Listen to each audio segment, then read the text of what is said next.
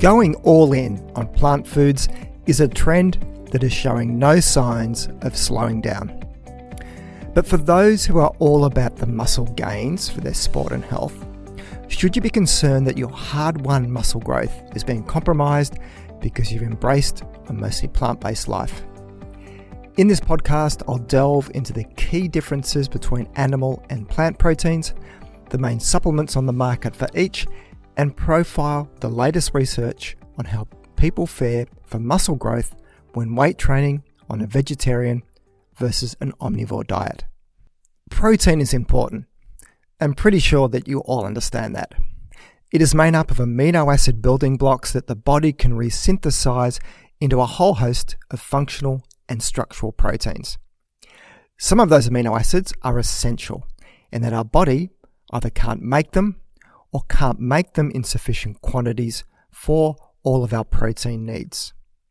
Hence the focus on biologically complete protein, which most animal-based protein foods supply. Now that doesn't mean that plant-based proteins are inferior, as even though some sources are low in some of the essential amino acids, combining a variety of different sources easily compensates for this. Rice and beans is an example of a protein complete meal because one protein source makes up for a deficiency in the other of certain amino acids. And then there are some plant proteins like soy and quinoa, which are considered complete protein sources.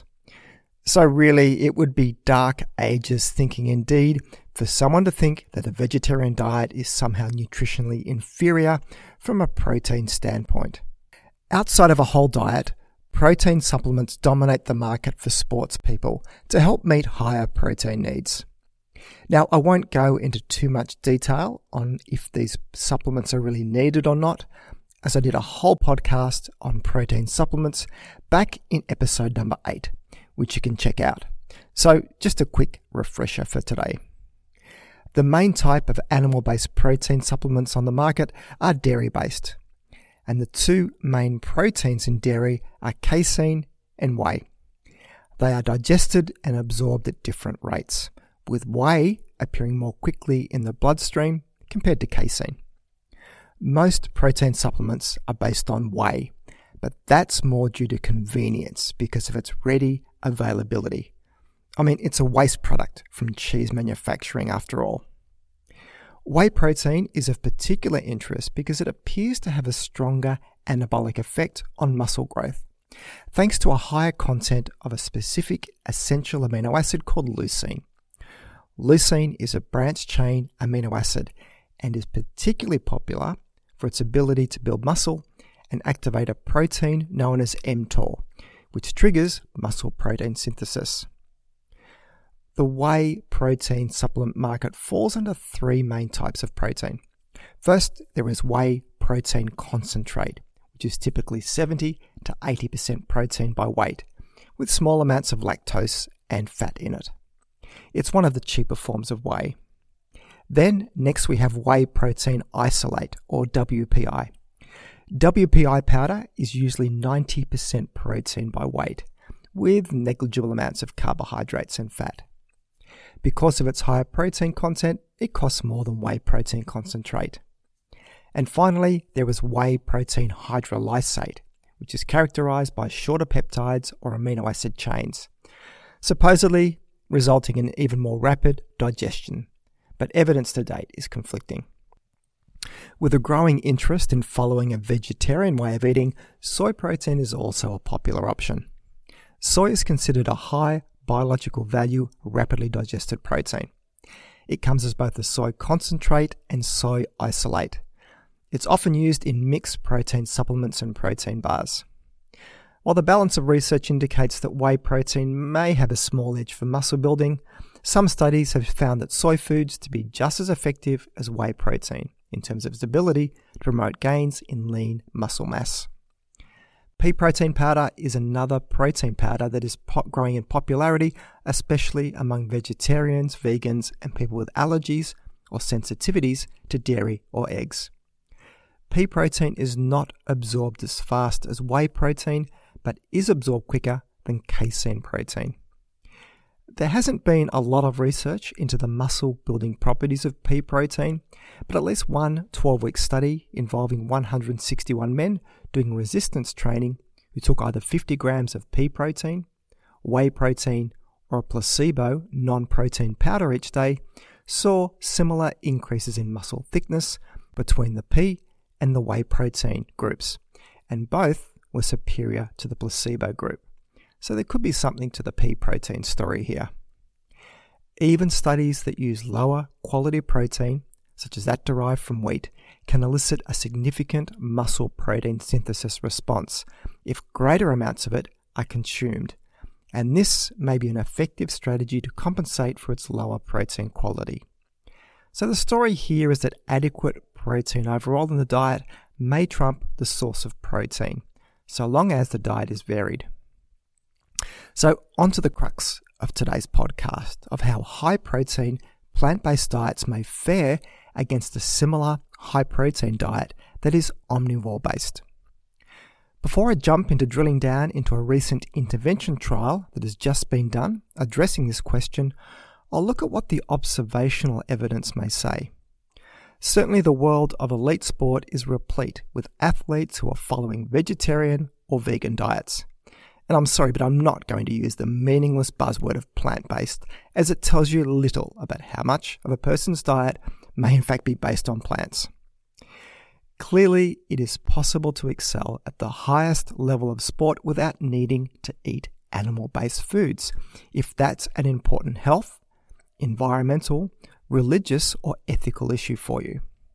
And to support this, from an observational study published in 2016, the diets and physical attributes of 27 vegetarian and 43 omnivore competitive endurance athletes was looked at.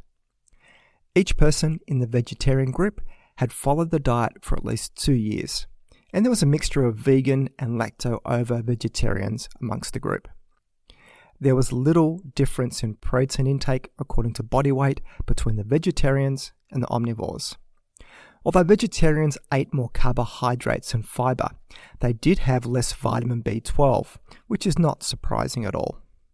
And one interesting finding was that vegetarians had more iron in their diet than omnivores. But because plant-based iron is less bioavailable than animal-based iron, then this may bring the vegetarians back on par with omnivores. So I'll link to this study in the show notes. But the key finding from the study was in terms of sports performance and the differences between the two groups. For the males, there was little difference in cardio, respiratory fitness, or strength between the vegetarians and the omnivores. And the surprising finding, though, was in women. Women following a vegetarian diet had 13% or greater VO2 max scores than women eating an omnivore diet. So everything looks fairly positive so far for those that choose to follow a vegetarian diet. And now onto the new research published in only June of this year that wanted to see how, when you control for how much protein is eaten, if you can see a difference in muscle growth between people following a vegetarian diet and those following an omnivore diet. And I'll link to this study in the show notes. Now, straight out, this was not a randomized control design study.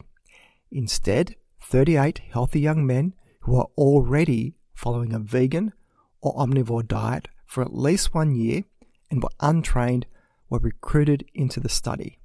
So there is already some inherent bias here because of the differences that may exist between the people who choose to follow such diets.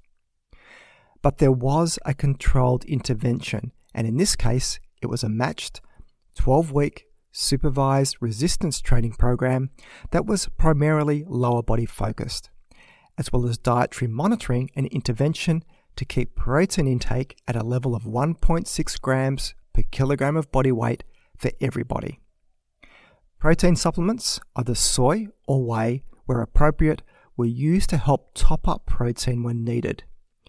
Of interest though, for those following a vegetarian diet, they did need to supplement a lot more with soy protein to get to that protein goal. The big question, what happened? As expected, Both groups enjoyed the muscle gains, considering they were mostly untrained volunteers. There was a significant increase in lean muscle mass across a whole bunch of different body sites by pretty much identical amounts between the two groups, with any differences not significant. And in some cases, the vegetarians gained slightly more muscle mass at one particular body site, while in other cases, the omnivores had higher amounts of muscle mass at another site. All of this was just random biological variation. Now, this was a relatively small study, so it may not have been large enough to pick up significant differences. But if they were there, they would have been very small differences and likely of not much meaningful benefit. And the study focus was mostly on lower body strength, so it's unclear if it can be applied to whole body protein gains. But I can see little reason why it should not.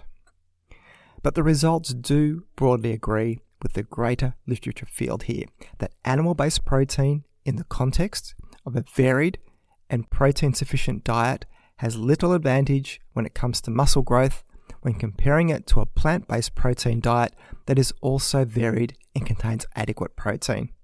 Most sources of protein will do the job if you're focusing on muscle and strength gains, with the two most important factors being getting sufficient protein containing a mix of different protein types, which is especially important for a vegetarian diet to get all of those essential amino acids. So here, a protein supplement may be more important. And the second factor is probably even more important: some really hard work in the gym. So that's it for today's show. You can find the show notes either on the app you're listening to this podcast on, if it supports it, or else head over to my webpage at thinkingnutrition.com.au and click on the podcast section to find this episode to read the show notes. If you find this podcast of value, then please consider sharing it with your friends and colleagues, or maybe even leave a review.